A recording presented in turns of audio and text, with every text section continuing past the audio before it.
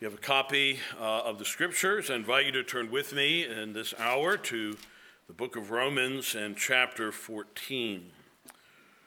Romans chapter 14. Romans 14 is a chapter that deals with conflict in the church, certainly at the very least potential conflict in the church, and how that conflict is to be resolved by selfless, self-denying love. And I'm going to pick up the reading at verse 14, and I'll read through to the end of the chapter. We're not going to finish the chapter today. And remember here that the issues are related to the dietary laws and their application for New Covenant believers and in a church made up of Jews and Gentiles with different convictions concerning what they should do. And because of those different convictions, there was the possibility of division. And Paul says, I know and am convinced by the Lord Jesus that there is nothing unclean of itself, but to him who considers anything to be unclean, to him it is unclean. But if your brother is grieved because of your food, you are no longer walking in love. Do not destroy with your food the one for whom Christ died. Therefore, do not let your good be spoken of as evil, for the kingdom of God is not eating and drinking, but righteousness and peace and joy in the Holy Spirit. For he who serves Christ in these things is acceptable to God and approved by men. Therefore, let us pursue the things which make for peace and the things by which one may edify another. Do not destroy the work of God. Do not destroy the work of God for the sake of food. All things indeed are pure, but it is evil for the man who eats with offense. It is good neither to eat meat nor drink wine or to do anything by which your brother stumbles or is offended or is made weak. Do you have faith? Have it in yourself before God. Happy is he who does not condemn himself in what he approves. But he who doubts is condemned if he eats, because he does not eat from faith. For whatever is not from faith is sin. Well, let's pray once again and ask God's help as we look into his word. Our Father in heaven, thank you for these moments now that we spend in your word of truth, and we pray that you would give strength both in the giving and power in the receiving. And Father, as well, power by the Spirit in the living out of the things that are herein revealed. Our Father, we pray that we would be found those who, in the words of Samuel long ago, who would say, speak, Lord, for your servant is listening. Do indeed open up wonderful things from your law. Help us, Lord, to walk in the truth with the help of the Spirit. Father, we pray that you would make the love of your Son and the beauty of the cross clear and plain, both in the exposition and in the celebration of the supper. And by this means, draw all to faith in Jesus. We pray in his name. Amen. Now, the book of 1 John, which one of our pastors has been expounding, is largely a book about assurance. In 1 John chapter 5 and verse 13, John gives what we might call a purpose statement. And he says, I've written these things to you who believe in the name of the Son of God in order that you might know that you have eternal life. You believe in the name of the Son, but I'm writing in order that you might know. I'm writing to you who profess faith, to those who are in the church. And I'm writing primarily, he seems to be saying, with two purposes. I am writing to comfort, and I'm also writing to challenge.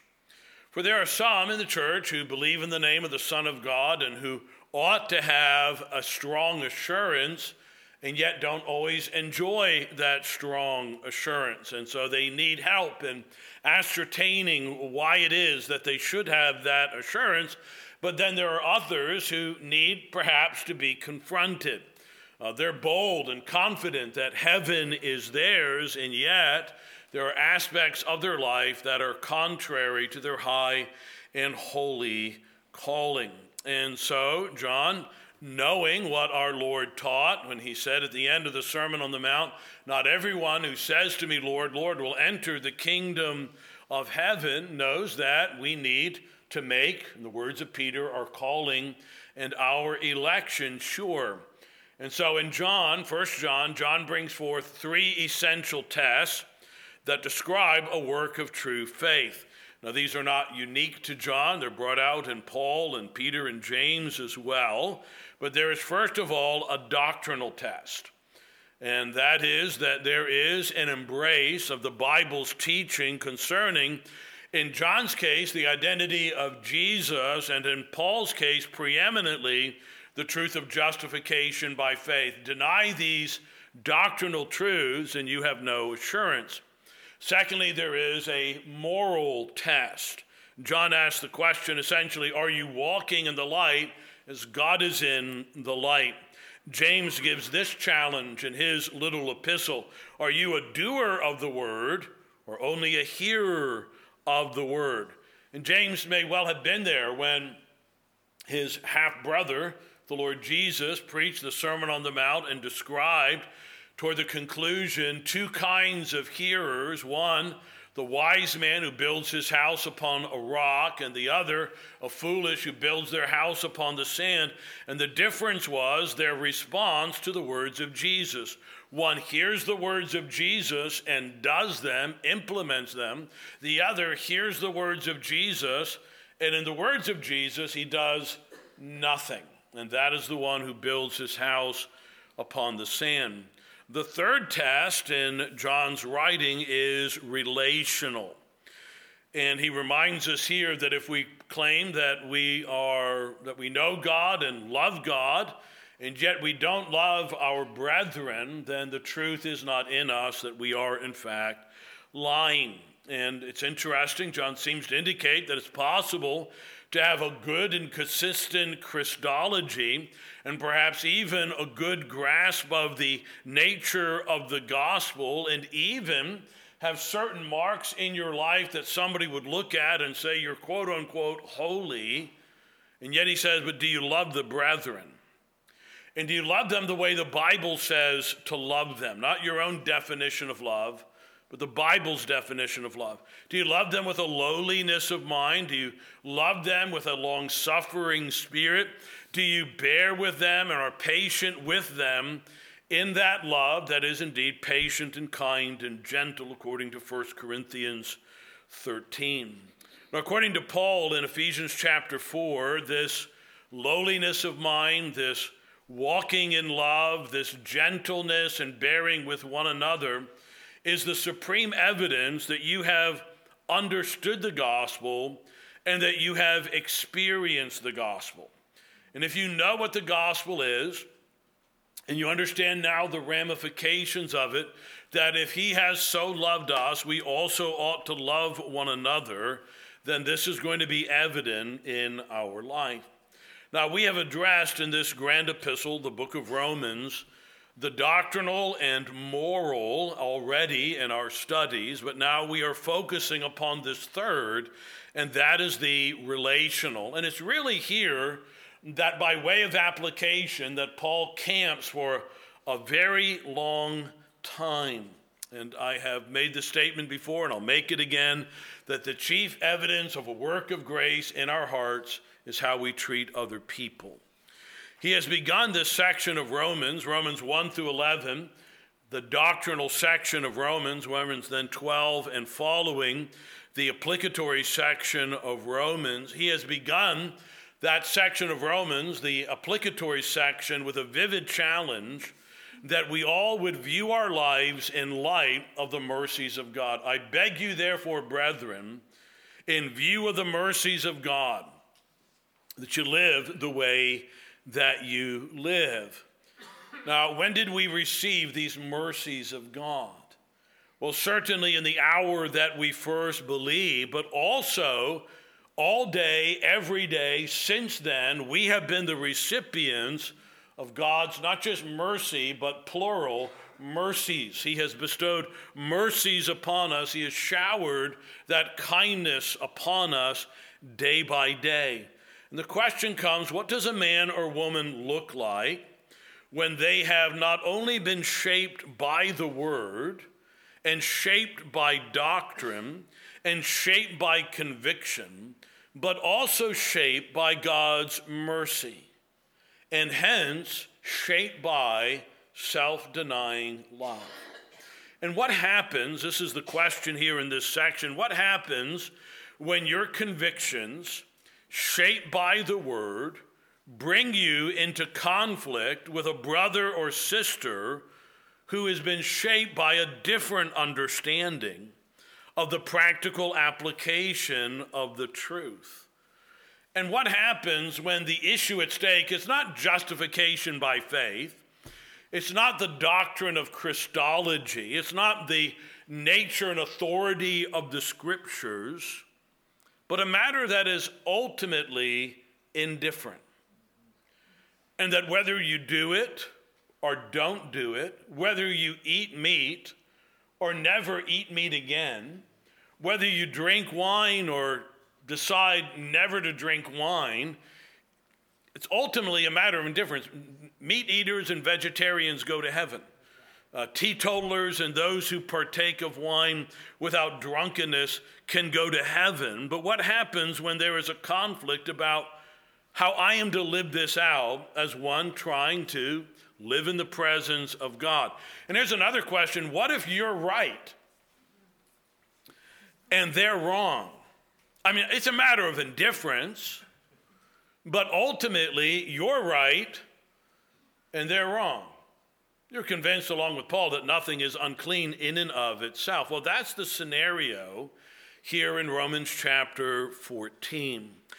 And we have seen in our previous studies how the blending in the church of Jew and Gentile raised certain practical questions. It appears the doctrinal questions largely had been answered, the kind of thing that brought about the Jerusalem Council in Acts chapter 15. We know that Gentiles don't need to be circumcised. We know that faith in Christ is sufficient for justification. But practically speaking, in regard to what we eat and what we drink, and remember, Paul had said in 1 Corinthians that whether you eat or drink, do all that you do to the glory of God, which means that we can make this a matter of prayerful thought, what we eat and what we drink. What happens in a church when Jews have certain convictions that clash with Gentile convictions and practices? In light of, on the one hand, previous revelation given in the Old Testament, the Mosaic law and dietary laws, and then the new revelation that has come about in which Jesus pronounced all foods to be clean, what does this say about how to please God and as well as honor our conscience in regard to what we eat or drink? Can I, the question was being asked, in my conscience partake of anything, or must I limit myself? And if I limit myself according to my conscience, that is to me, if the thing is unclean, like I can't do this, well then how do I view my brother who or sister who eats and drinks otherwise? And if I am convinced that I can eat all things to the glory of God, and if none of these things are unclean in and of themselves, how shall I treat the scruples of the one who does not share my understanding of liberty?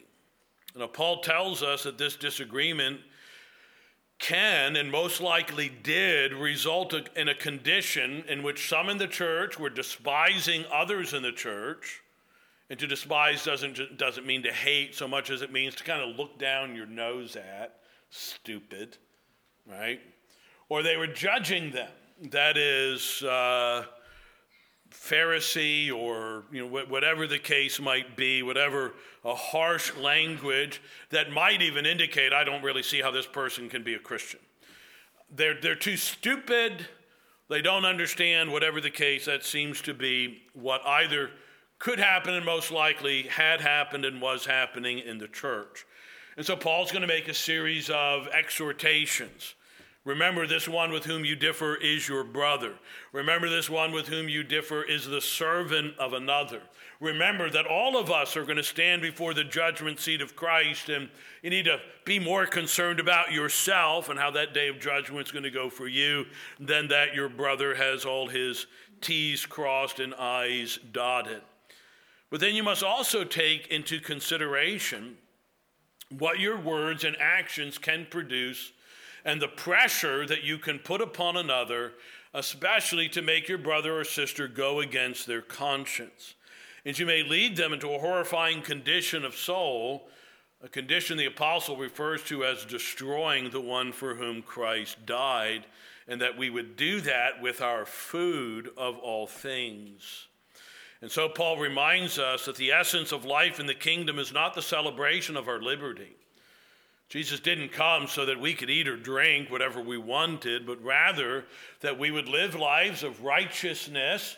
And again, as we have seen, so much of that righteousness has to do with fulfilling the law of love. The law is fulfilled in this, to love our neighbor as ourselves. To love God and to love our neighbor is the fulfillment of the law. So righteousness, joy, and peace in the Holy Spirit.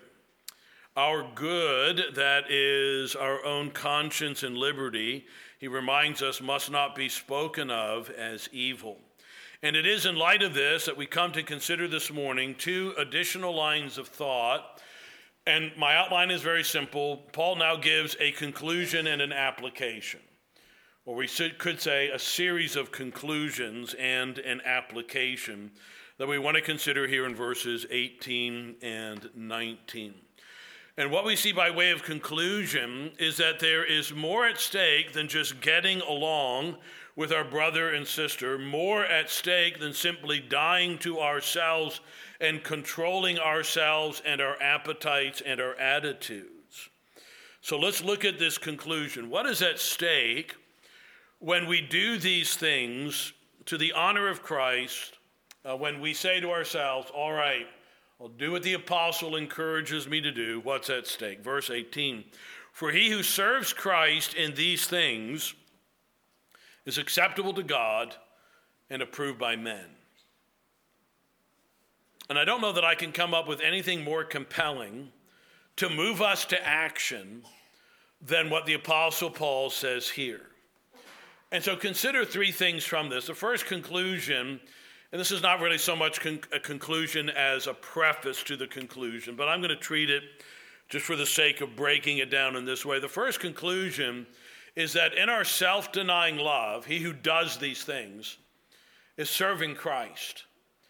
So that when we act in self-denying love, when we deny ourselves for the sake of another, so that there will not be offended, not be destroyed, in whatever language that is dealt with in context, we are doing this with a preeminent eye to our service to Christ. That's the first conclusion. The second conclusion is that in our self-denying love, we are doing something acceptable to God. And then thirdly, in our self-denying love, we are being approved by men. So let's briefly consider each of these truths. In self-denying love, we are serving Christ. That's how the apostle puts it there in verse 18. He who serves Christ in these things. Now that truth has been woven throughout this section. We will all stand before the judgment seat of Christ. Who are you to judge another man's servants? All of that has been given in the context. Now again, in saying this, that we deal in self-denying love, Paul is not saying here or elsewhere that we cannot make an accurate assessment of another person's theology or practice in the light of exegesis. It does not mean that we cannot challenge or rebuke or warn or practice church discipline in some cases when necessary. But that's not what's on the docket here. Paul has something else in mind. This is about your brothers and sisters and how you love them in a church where there is a common understanding of the gospel and a common experience of the gospel. So we're not talking about heresy. We're not talking about church. We're not talking about denials of Christ and justification. We're not talking here about immorality. We're talking about a group of people who all believe the gospel, who have all experienced the grace of God in Christ, and yet have come to some different conclusions about things. That's what you're talking about. And the fact that we are to love one another, and that to do so requires things like humility of mind, or what Paul says in Philippians 2, considering other people more important than ourselves. That's clear not only in the context, but throughout the rest of the scriptures. We are to love one another as he has loved us. We take his lowliness, Philippians 2, and his self-denial to the point of death, even on the death of the cross, not only as a part of the joyous ground of his saving work for us, but also as a pattern of our own love. Philippians 2 not only tells us why we can be saved, because he went to the cross, it says, have this mind in you, which was also in him. We're serving him in this. We love because he first loved us, and we love the way that we love because we want to be those who build our lives on his will for us. Because he's not only told us that we're to love, he has told us what love looks like. And we do not want him to say to us at the end of our days, in the language of Luke 6, why do you call me Lord, Lord, and you do not do the things that I said? We do what we do because, as has already been articulated, we desire to be doers of the word. This is what love looks like. This is what love demands. It's what it demands of me. And again, there is no truth more often pressed upon us in our conscience in regard to practical duty in the Christian life than that we love one another. And even when that love is difficult, and even when that love is provoked, in fact, the language of love tells us that love is born for adversity, that the dynamics of love are most often seen not in our contented pleasure with one another, because even the Gentiles can love each other in that way, but it is when we are in the midst of difficult saints with differing convictions and idiosyncrasies and sometimes actual sins that can drive us to the point of distraction. To love then and to love as Christ has loved us then is a true sign that we are serving Christ, walking not according to our passions, but with a heart and conscience gripped by divine revelation. You know, in the Great Commission, the church is told to go and make disciples among the nations and to baptize them. And then we are told to teach those new converts everything that Jesus commanded. And if you're going to preach everything that Jesus commanded, a lot of that is going to focus upon the love of the brethren. You're not going to be able to teach the commands of Jesus without spending some great deal of time in the new commandment that he gave to them, that they would love each other even as he loved them. So that when we, in conscience, in obedience to the word, revealed will of Christ, die to ourselves, when we deny ourselves for the sake of another, when you hold the reins of your tongue or pull the reins of your passions and actions in order to honor a less informed brother or sister, but nonetheless a brother or sister for whom Christ died, you are not only just quote unquote doing the right thing, but you are in fact serving your master. He who does these things is serving Christ. Secondly, you are acting in a way that is acceptable to God. Oh, here's Jim becoming Roman Catholic now. Now it's salvation by works. No, that's not what we're talking about. But we do need to know that a child of God can live a life that is pleasing to God. In fact, there are things that are in and of themselves pleasing to the Lord. Children, obey your parents, for this is right. This is well-pleasing to the Lord. You're doing something. This is obedient, that's disobedient. This is something God delights in. This is something that God hates. Now here, again, not that could bring about salvation, but now here we are as a child of God, desiring, having a heart to please the Lord that I believe is put into the heart of every child of God by God's grace. I remember years ago, it was very early on in my Christian life, but these words were emblazoned on my heart, 2 Corinthians 5 and verse 9. Therefore, we make it our aim or our ambition, whether present, that is in this life, or absent, that is with the Lord, but we make it our ambition to be well-pleasing to him. What are you trying to do in your life? I want to please the one who loved me before the foundation of the world. I want to love the one who pursued me by his grace and sent his Spirit and gave to me the Spirit of adoption. I want to honor him. I want to please him. This term acceptable to God is a term that is used in this beginning section of Romans 12. Verse 1, I beseech you, therefore, brethren, by the mercies of God, or in view of the mercies of God, that you present your bodies a living sacrifice, holy, acceptable to God, which is your reasonable service, or some have your religious service of worship. And do not be conformed to this world, but be transformed by the renewing of your mind, that you may prove, that you may demonstrate, that you might live out what is that good, and here's our word again, acceptable and perfect will of God. Again, the fact that we cannot offer work sufficient for our perfect righteousness or our salvation does not mean that we cannot live in a way that God approves, that God takes pleasure in, that God accepts.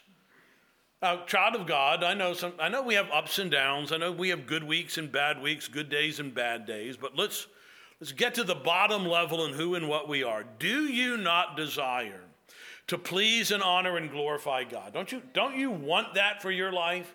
And don't you think to yourselves, Lord, I'll do anything that you might receive honor and glory. All right, how about deny yourself for somebody else? No, I don't want to do that. Give me something else.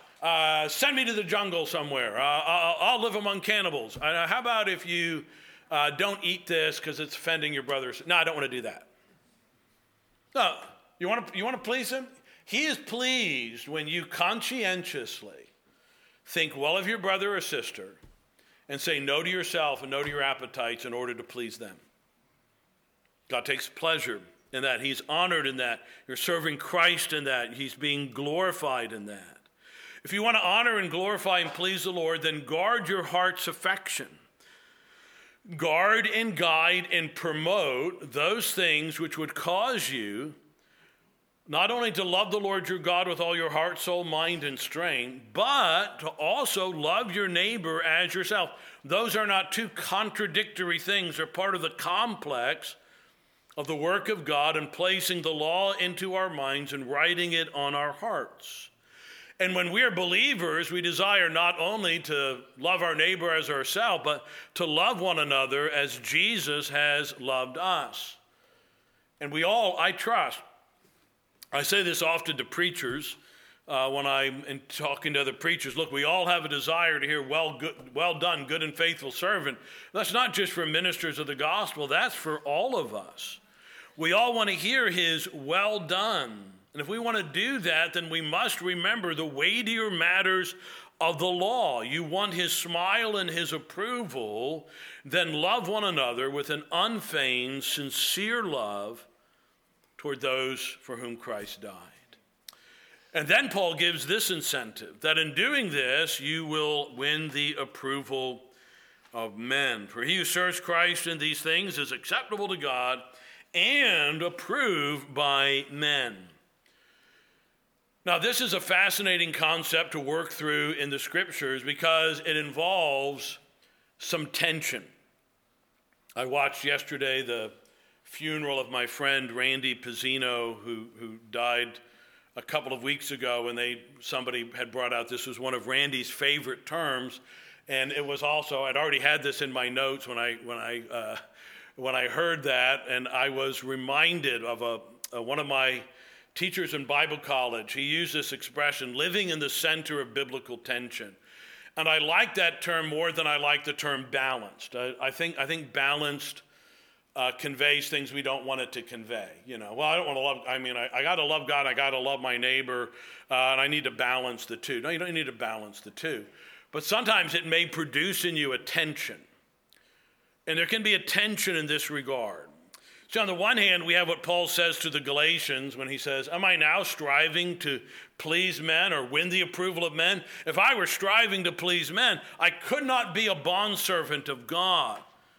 I don't want to be a man pleaser. I want to be a God pleaser. So you cannot please God and men unless there is a sense in which you can't, and there's another sense in which you can. Now, first you're asking the question, well, which men? Which men are you being approved by? Is this the approval of the church, or the good esteem of the church and the body of Christ, like we read of Timothy in Acts chapter 16, when Timothy's introduced, and they said that Timothy was well spoken of by the brethren. Right? They had a good reputation among my brethren. Now there is, as we will see later in this very epistle, a sense in which it is righteous to please others. Look at what's said in Romans chapter 15 and verse 2. Let each of us please his neighbor. Paul, what are you saying? Let us please his neighbor for his good, leading to edification. For even Christ did not please himself, but as it is written, the reproaches of those who reproached you fell on me. There's a righteous sense of pleasing others. And so I'm going to put it this way, in a way that sounds like double talk, but follow along. To be a man pleaser is compromise. But to deny oneself on behalf of another to please our neighbor is righteous. To be a man pleaser is compromise. To please men out of self-denying love is righteous. And there's all the difference in the world between being a man pleaser and one who strives to please his neighbor. You see, one is born out of selfishness. I'm going to be a man pleaser, so everybody's going to think well of me, and I don't ever have to worry about somebody, the gospel bringing a sword. But the other is done out of selflessness, where you deny yourself conscientiously for the sake of another. What is being said here is that our testimony before others in the church, and I believe out of the church, matters. So on the one hand, we say, Paul says, it's a little thing for me to be judged by you. I don't care if you judge me. I don't care how you evaluate me. There's truth to that. Can't be a slave to the opinions of men. Don't fear men who can only kill the body, but fear him who has the power to destroy both body and soul in hell. I say to you, fear him.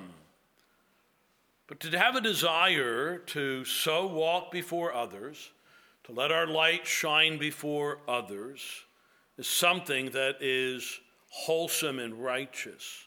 Paul states in 2 Corinthians chapter 4 about renouncing the hidden things of shame and living so transparently that he says that by manifestation of the truth, commending ourselves to every man's conscience in the sight of God. And then again, 2 Corinthians 8 and verse 21, providing honorable things not only in the sight of the Lord, but also in the sight of men.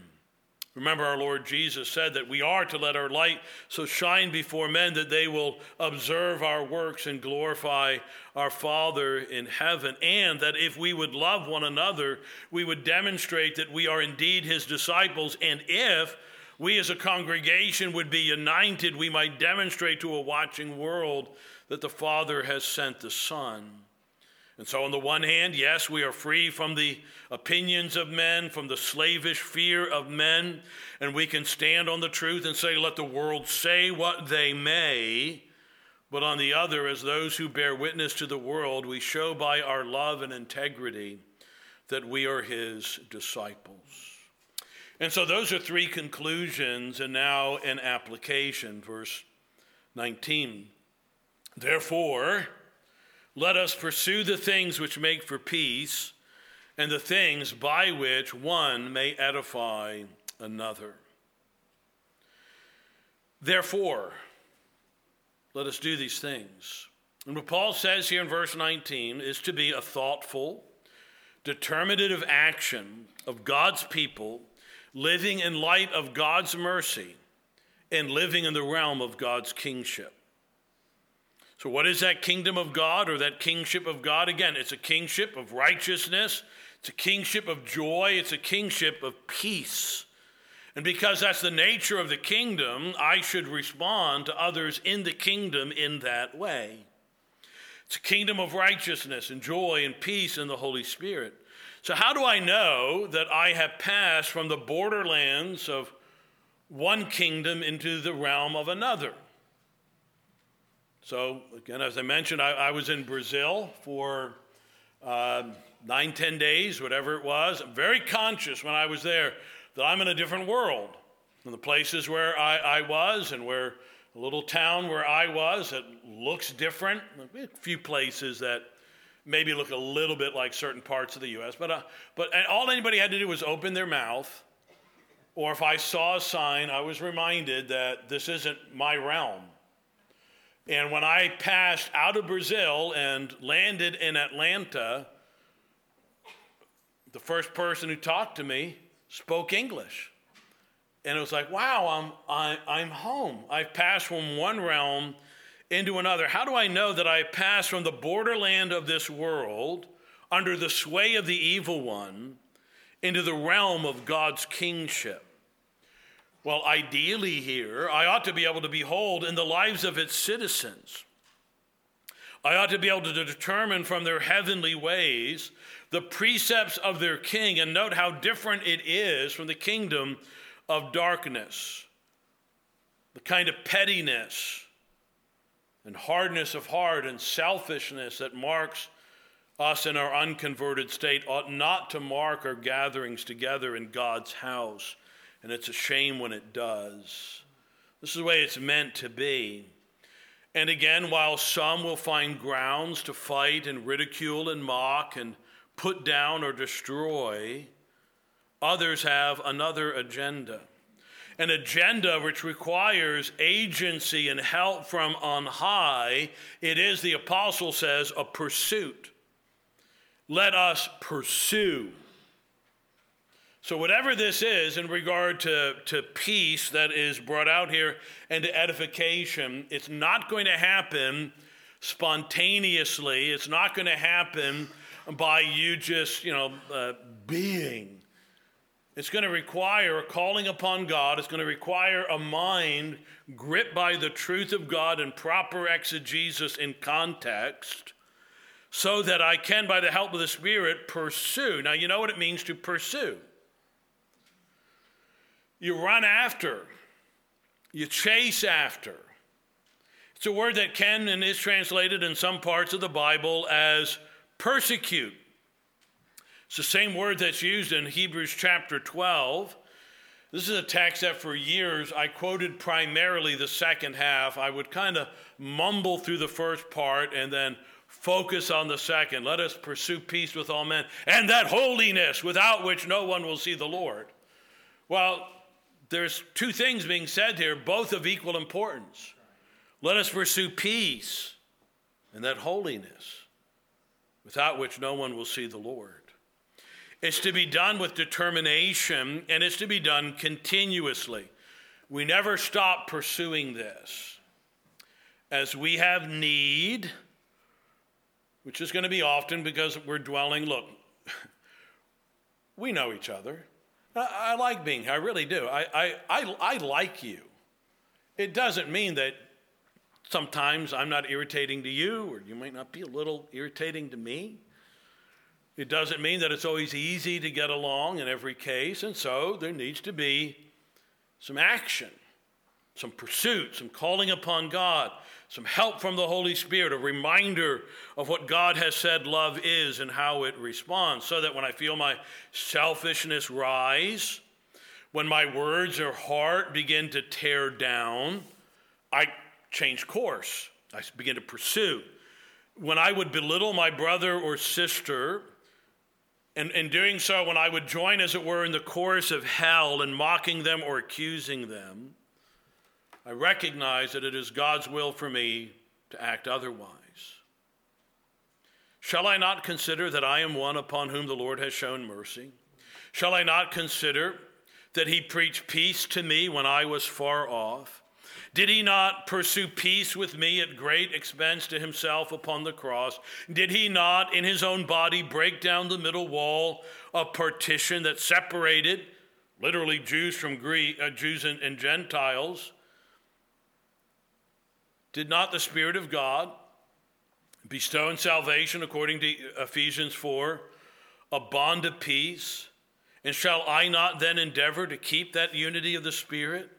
Then let me pursue in my words, in my thoughts, in my affections, in my attitudes and actions, the things that make for peace.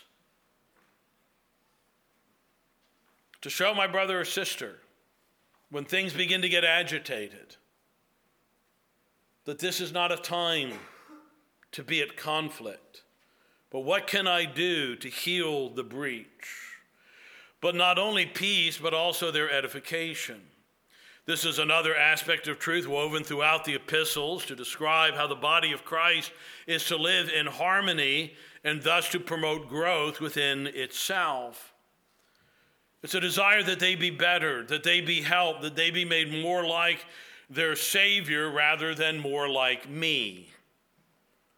Paul knew that so much of this would be a matter of the heart and thus of the tongue, and so he commands in Ephesians 4:29, let no corrupt word proceed out of your mouth, but that which is good for necessary edification, that it may impart grace to the hearers. And in bringing these things together, it's interesting to note Paul's words to the Thessalonians in 1 Thessalonians 5. This is one of these passages that sometimes is hard for certain preachers to preach. I think some pastors love to preach this kind of stuff too much. But it is a section of the scriptures in which Paul is addressing the church and its attitude toward their elders.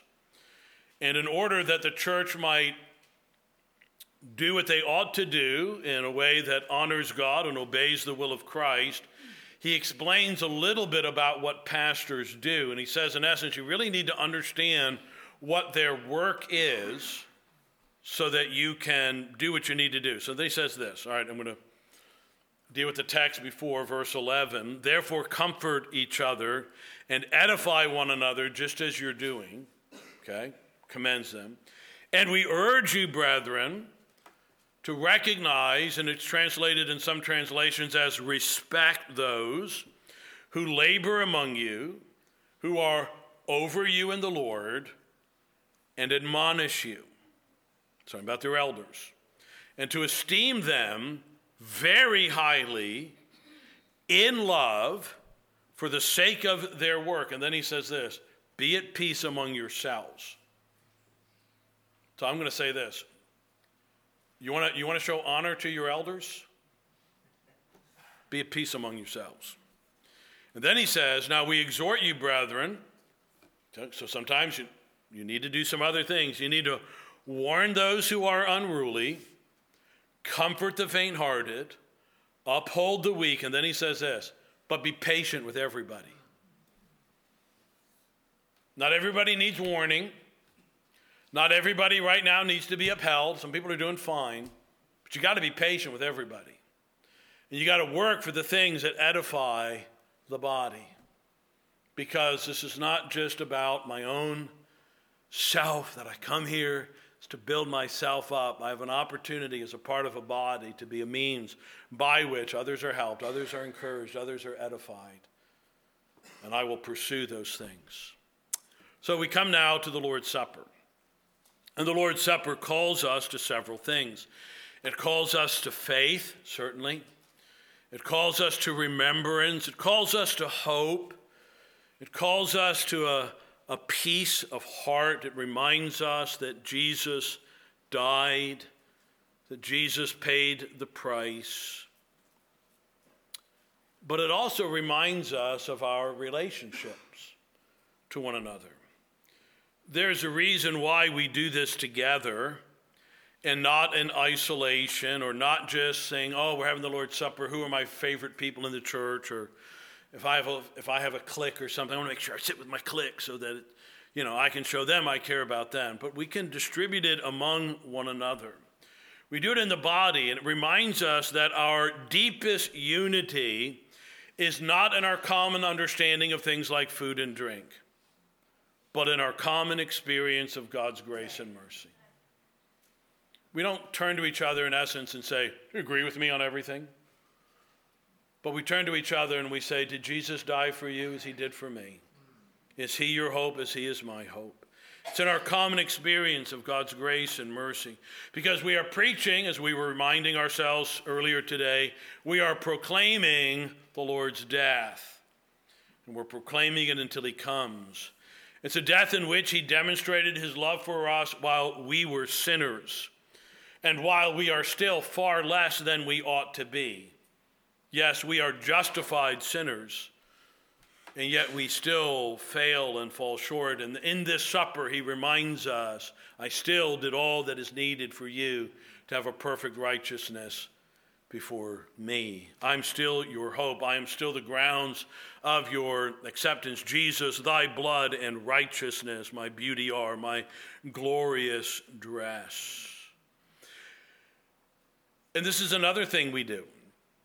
So we proclaim the reality of his death, and again, we proclaim it to ourselves, and we preach it afresh to our brothers and sisters. Some come today having had perhaps a bad week or a bad month or however long it's been, and you think to yourself sometimes, I can't come. I have no right to come. I'm too sinful to come.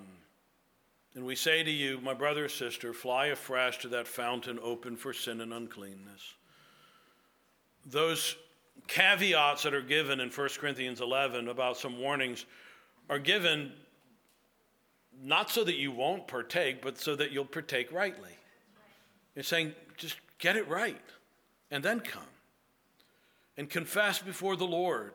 But remind yourself here that the way to God is not in your punishing yourself. It's not in your sitting with guilt for another week or another month or upbraiding yourself or reminding yourself of your sin and failure. The cross is the place where we remind ourselves of the love of God and the perfection of Jesus.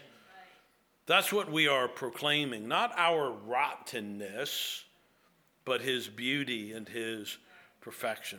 But we're also preaching to anyone and everyone who has not yet known the depths of that love, that in Jesus Christ there is mercy. And our hope for you is you will find that mercy even as we partake today. Well, let's pray and let's ask God's blessing on these things. Our Father in heaven, thank you for these moments in your word, and we pray that you would bless these things to our hearts and souls. We ask your great mercy upon us for Jesus' sake. Amen.